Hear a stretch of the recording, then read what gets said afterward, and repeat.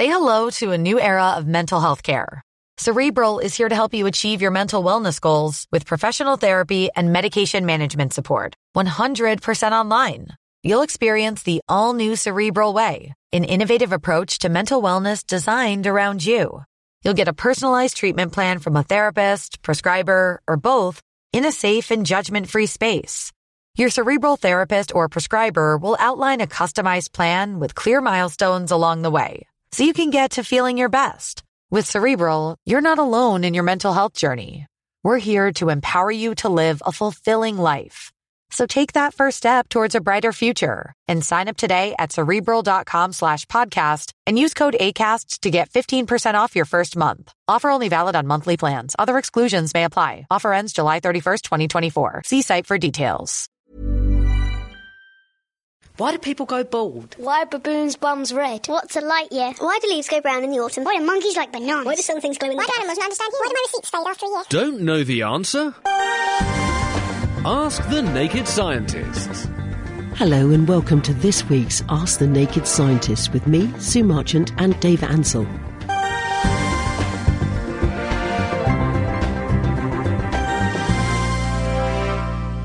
Dr. Dave, says Bob in Felixstowe, what is the difference between and causes of fog and mist? Fog and mist are basically the same thing. They're both little tiny droplets of water suspended in the air. There's nothing actually fundamentally different about how the two of them are made. It's just defined that mist is if the visibility is reduced to less than 2 kilometres, and fog if it's less than 1 kilometre. So it's just a kind of matter of degree between the two of them. Both of them occur if you get sort of some warm, moist air and cool it down a few degrees below what's called the dew point. This is the point at which water starts falling out of the air and start to condense on things. If you get enough below the dew point, it'll start condensing on little bits of dust in the air and form these little water droplets, which then scatter light, which means you can't see very far. You can cool warm air down for a few different ways. One reason you get in sort of valleys in the morning is that over the night, the air, especially at the tops of the hills, loses lots of heat. And as it gets colder, it shrinks, and that gets denser. It kind of flows down into the valleys. And then you still get some kind of quite warm ground in the valleys, so you'll get sort of water evaporating off all the plants and damp soils and stuff in the valleys. So you get some warm air meeting this cold air coming down. So that will cool it down and you'll form the droplets and you'll form a fog or a mist, depending on how little distance you can see. Yeah. In the winters, you can also get fogs, basically just if you get a warm lump of air meeting a cold lump of air on the ground, you can form a cloud at ground level. You also get kind of sea mists, where at night the air cools down quite a lot, but the sea is still very warm. As the cold air meets the warm air from the sea, then that will condense the water into droplets and you get a fog or a mist again. Of course, there was the great smogs, weren't there? The London smogs. So where does that differentiate between our fog and mist? That is basically a fog, but with a load of smoke in it. Yeah. So, and because there's lots and lots of smoke during the Industrial Revolution, everyone was burning coal, which has got lots of sort of sulphur compounds in it and other sort of bits of rock which don't burn up completely. So they come out of the chimney as we call smoke. Then if on a cold, damp day, then that joins in with the fog, you get something really, really opaque. And especially because you've got lots and lots of little bits of dust and stuff for the water to condense on. So you can form really, really solid, thick fogs, what they call smogs. And as people cleaned up the cities and stopped burning coal in cities, then basically you don't really get smogs anymore. You do sometimes get smogs called photochemical smogs. You get nitrogen dioxide released from cars, and that can produce a kind of horrible brown haze stuff, which you can see over places like LA in the summer.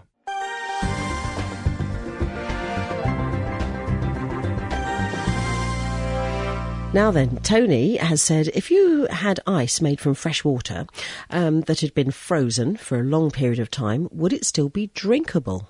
I think fundamentally yes, especially if it's been kept very cold so nothing could grow in it. If you're walking around on the Antarctic and you don't carry your water with you, you just dig up some ice and put it in a thing, boil it up and drink it.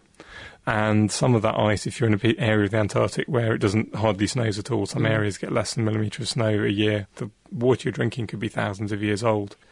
And similarly with stuff coming off icebergs, yes, there's no reason at all why you shouldn't drink frozen water. I think if it's been kind of only just below zero, then you can sometimes get some bugs growing in it, which may be a problem. All right, thank you very much.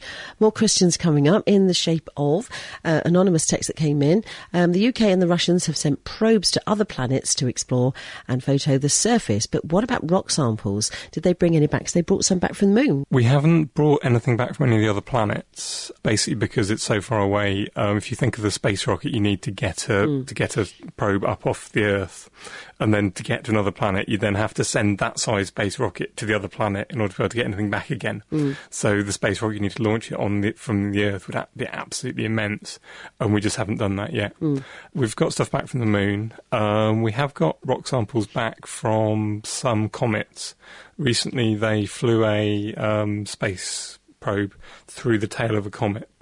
And because a comet doesn't have very much gravity, you don't have the problem of trying to get back off it again. So you don't need to send nearly as big a space probe. You don't need as big a rocket to get back off it. And so they sent this back, and they managed to land this back on Earth. It was only a couple of years ago. And then they can have a look. They're only tiny, tiny particles. They can actually study these tiny particles and work out what the comet was made out of. Although they haven't sent any rock samples back, they have studied the rocks quite closely when you're on the planets. So they've taken up things to look at it, all sorts of different colours of light, and from that you can work out what kind of minerals are in the rocks. And they've done all sorts of other, they actually took a microscope on the most recent Mars rover, so they can drive around and look up very closely at the rocks and work out what's going on. And a little grinder, so they could grind off the surface and have a look inside. Although we do have some samples of rock which we think have come from Mars and possibly Venus and some other planets. Not because we've gone out to get them, but because they've landed on our doorstep. Wow. Because if you've got great big meteorites hitting a planet, if you get a big enough one, some bits of the fragments which fly off actually fly right out of that planet and start flying around the solar system at random. Then with any luck, they come and land on Earth. And so if you look at enough meteorites, some of them probably came from another planet. And by looking at what they're made of, definitely some of them they've associated with Mars, because the kind of rocks are the ones you find on Mars. And that, I don't know if you remember a few years ago, there was a big story about people maybe finding some little bacteria on one of these meteorites from Mars. We're still not sure whether they were protobacteria or not. But those were the rocks. They were actually, a meteorite slammed into Mars, blew off some little tiny bits, and then these little tiny bits landed on Earth. And we can study those. Fascinating stuff. Ian is on the phones. Good evening, Ian. Good evening, Sue. How are you? Oh, very well. Good. Yeah, when we had that hoar frost the other day, I had to travel about a mile and a half up to a house in the estate, and there was about 7 houses. One side the roof was completely white, the other side they had no frost on at all. Whether one side the roof was due east and one was due west, whether it made any difference. I mean, they was dotted about in odd places, not all in one row. Sure. Okay. I never experienced anything like it. Were they all facing the same direction? Yeah, they more or less, how I worked it out, one side the roof was east, and one side was due west. Was this quite early in the morning? Yes. But the sun had come out by then? No, the sun hadn't come out. But it was daytime? Yes.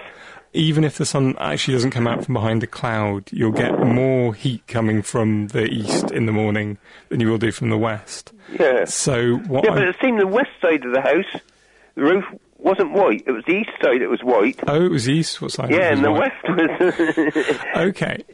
Then that could be something slightly different. I was thinking, my first thought was that it had melted with the sun coming up, and the sun had melted on the sun side, on the eastward side. Yeah.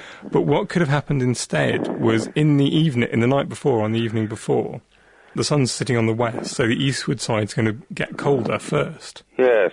So when the air is getting to the point where it wants to form a frost, the water in it isn't going to condense on the westward side, because the westward side's much too warm. But on the eastward side, it's cold enough for it to condense and form a frost.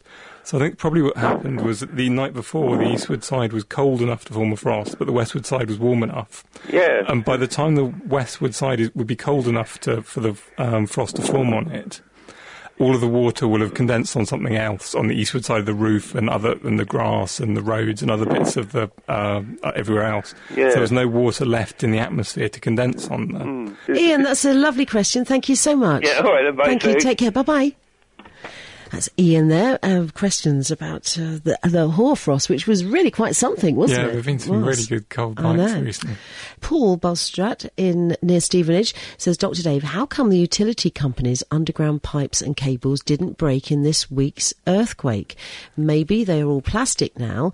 Likewise, overhead pylons and electricity wires must have enough slack built in. Also, would our buildings have been weakened at foundations? Because it was quite a big Richter scale, wasn't it? It was about 5. It was about 5 on the Richter scale. 5.2, wasn't it? 5.3, depending on. I've seen various different numbers depending on. They work it out by. They have seismometers which measure how much the Earth shake, and if you look at enough of them, you can see the waves. But the shaking waves passing out from around the place, how quickly they decay away, and you can work out how big the vibration must have been at the centre and how much energy there is there. And that's what how the number in the Richter scale means. I think it was quite a deep earthquake. It was about 6 miles down. So that means that nothing was very, very close to it. So by the time it reached the surface, the energy had spread out quite a lot. So there's nothing actually shaking too violently at the surface, which would be part of the reason why things like cables and pipes haven't broken. The reason why you definitely get pipes and cables breaking is if you get the movement in the earthquake, because the earthquake's two rocks sliding past each other. If that movement actually makes it all the way to the surface, you can sometimes get two pieces of rock which used to be right next to each other, a metre apart. There's some beautiful places. I went on a trip to Greece once, and you get huge rock faces, like 1 kilometre high, which have just been an earthquake after earthquake after earthquake, lifting one side and dropping the other side. God. And so you form a 1 kilometre high cliff because one lump of rock's going upwards and the other one's going downwards. And basically this earthquake definitely didn't reach the surface, so there was nothing actually trying to rip anything apart along the line of the earthquake. And basically, if you have something long and thin like a pipe, it will be quite flexible. Sure. Even if it's made out of steel, it's relatively flexible. So it's just not big enough to break it, really. It was strong enough to knock my I had 3 books fall down and 2 CDs off a shelf, which all right, and that's on top of my desk, just a bookcase I put there so I've got some shelf space, and I was stunned that they came off. It's not something we ever think about in this country. A friend of mine went to live in Japan for a couple of years, and she said she went there, she put all her stuff on shelves. Within a couple of weeks of the earthquake, everything had fallen off. And in Japan, no one puts things on shelves. No, they don't, do they? They put them in boxes, because if you put them on shelves, there's an earthquake and it falls off. And all that beautiful art that they did as well, those lovely Ming, all that stuff. You've got to tie it down. Cracky, yes. Let's get back onto our carbon footprint. Was the carbon footprint higher during the Industrial Revolution with the enormous amount of fossil fuel burning? If it was, why was it so much colder? That's from John. Although you think of the Industrial Revolution involving burning huge amounts of coal and lots of things going on, actually, compared to what we're burning now, they were probably burning an awful lot less. Really? Because the reason why it's suddenly all of a shock, all this coal burning, is all of a sudden people have worked out how to do it, and before that there was virtually none, and increased hugely. But even now we burn a lot of coal. I've just got some statistics from the States, because I found that more easily. In about 1900, sort of peak of the Industrial Revolution, 1900 and 1920 sort of times, we're now burning about twice as much coal as then. Although you wouldn't have thought it. It's because we're just burning it for electricity, because we just use so much more energy than we used to. We sort of use 10, 20, 30 times more energy than we did 100 years ago, because everyone's driving around the place, everyone's flying around the place. So we're emitting huge amounts more carbon, even just in the developed world, than we used to. And that's not including China, which is suddenly taking off in a huge industrial revolution of its own, and all the other countries which have since then. And so basically we're burning far more fuel. Also, during the 19th century, it was part of what was known as the Little Ice Age. And so there was just naturally the sort of 18th, 19th century was particularly cold, which was why you could have things like ice fairs on the Thames during the winter. It was just colder then. And it was warming up towards the end of the 19th century naturally. And now we're burning all these fossil fuels. It's going to add to that and speed up that natural effect. Scary stuff, isn't it? Really it is. The world changes naturally, but if we start playing around with it, you can change it a lot more and a lot quicker than it would do naturally. Yeah. Mark says he has a question about the Bermuda Triangle. From what he knows, the last thing to go missing was in the 1980s, and he wanted to know if anything else had gone missing since, and also, do we not hear about it? Why do we not hear about it anymore? I think it depends what kind of TV programmes you watch. on some channels, I'm sure it's full of stuff about the Bermuda Triangle. I don't know. I don't know that there's any. I think there are possibly slightly more things going missing in the Bermuda Triangle, but not hugely more than anywhere else in the world. There are other places with as many ships getting lost and as many planes getting lost. It's just at some point someone wrote a lot of stories about it, and it became quite. And then once you've written a load of stories about it, everyone noticed when anything went missing in this area around Bermuda, which we can call the Bermuda Triangle. There have been some quite interesting theories as to what might be causing this sort of thing.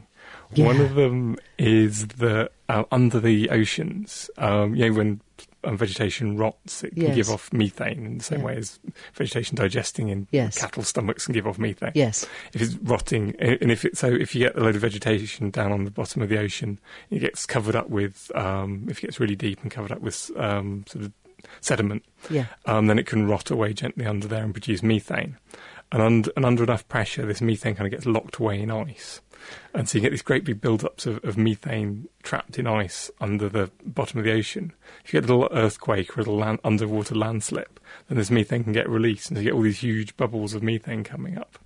And if you have a ship sitting in a load of bubbles, it won't float as well as it was sitting in water, because the bubbles make the water less dense, and so the ship might sink.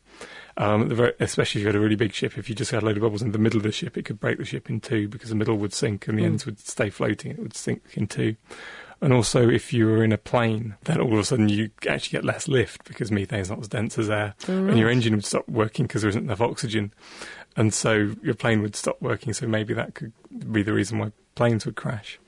It would also produce all sorts of strange meteorological effects, which are definitely very interesting to be in one. Yeah, because it is during that area. Then there have been a lot of things that have gone missing in that area. Yeah. So it's, it doesn't just these methane emissions don't just happen in around the Bermuda Triangle. They happen in other places. Yeah. But there's other theories. Yeah. But there's not a huge effect there to explain. Yeah. But I haven't heard of anything.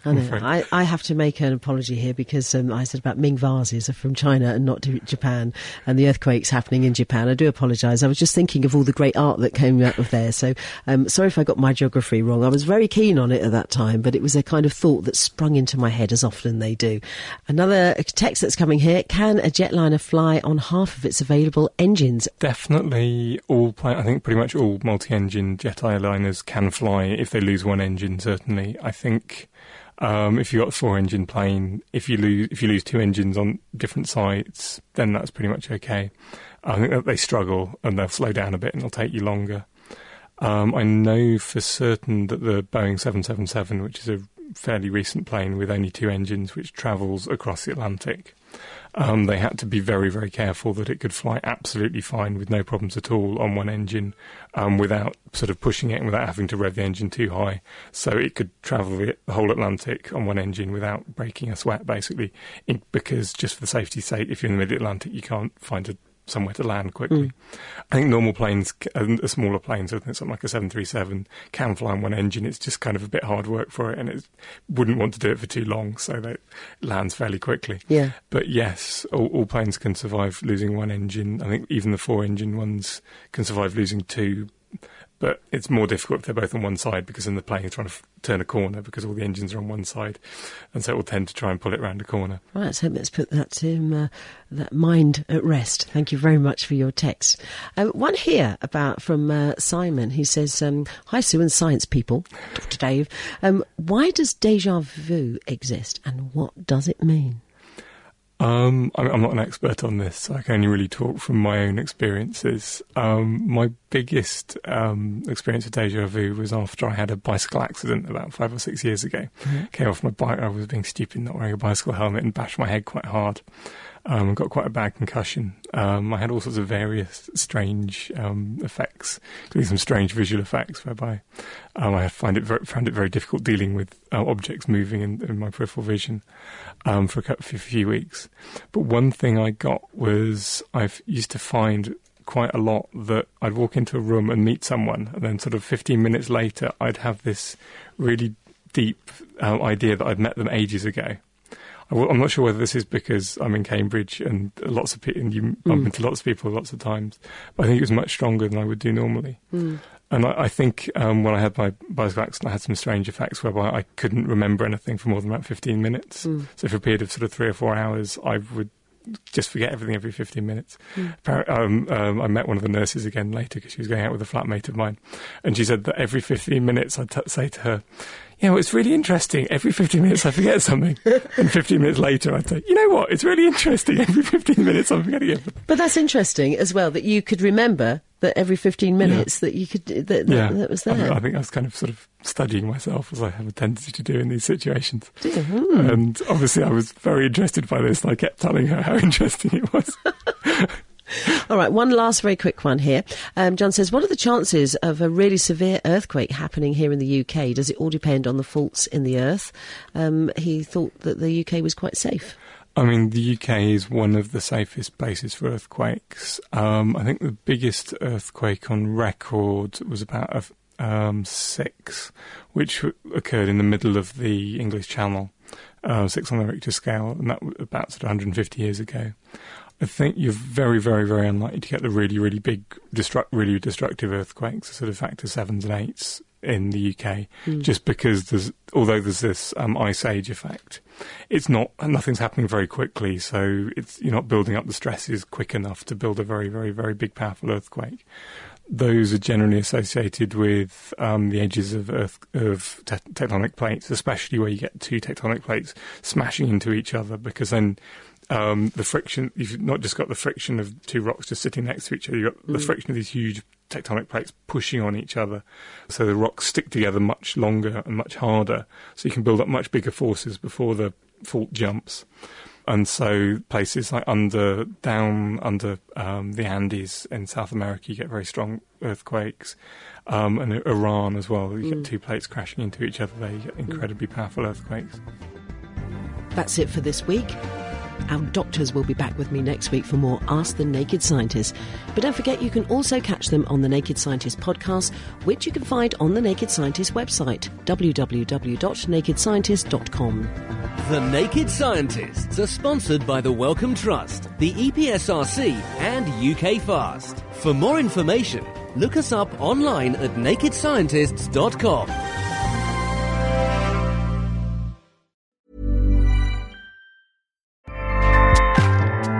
Acast powers the world's best podcasts. Here's a show that we recommend. Hi, I'm Una Chaplin, and I'm the host of a new podcast called Hollywood Exiles. It tells the story of how my grandfather, Charlie Chaplin, and many others were caught up in a campaign to root out communism in Hollywood. It's a story of glamour and scandal and political intrigue and a battle for the soul of a nation. Hollywood Exiles from CBC Podcasts and the BBC World Service. Find it wherever you get your podcasts. Acast helps creators launch, grow, and monetize their podcasts everywhere. Acast.com.